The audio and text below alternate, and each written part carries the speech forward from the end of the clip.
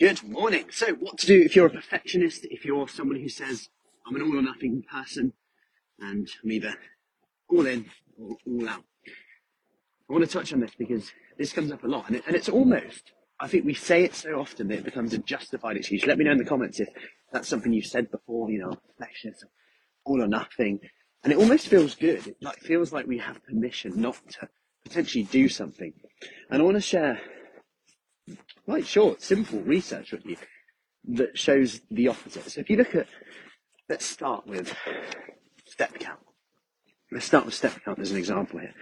You hear the 10,000 steps a day, which, although 10,000 necessarily isn't like the magic number, we know that doing more steps up to a certain amount gives you a lot of health benefits. It reduces our risk of diabetes, heart disease, cancer, mortality rates, longevity, improves quality of life, etc.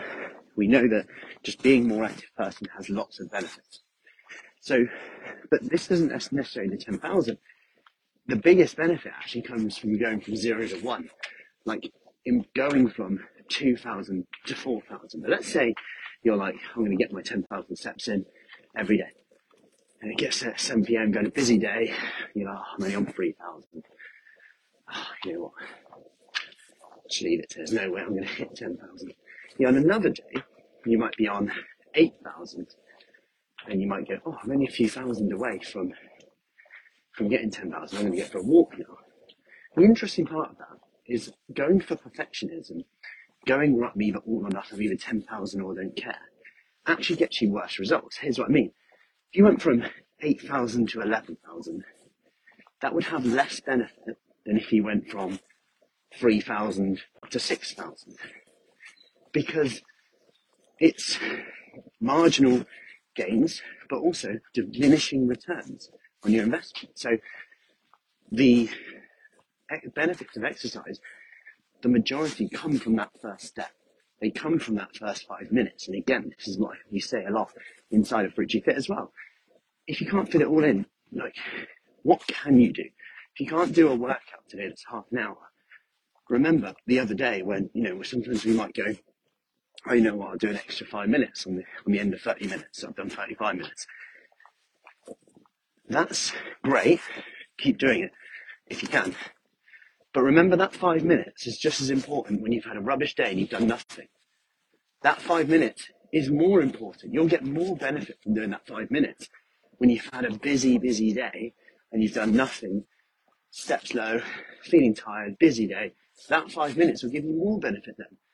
And I'll give you another example. Let's say you have days where you're having 0 biscuits. The days that will get you the results are the days where you have one, but you stop at 1, 2, or 3 or whatever. You're aware of it. You don't just go, start at bad 1 now, might as well have 10. They're the days that get you the results over time. And that's where we have to rethink our perfectionist mindset, because you're never going to be perfect.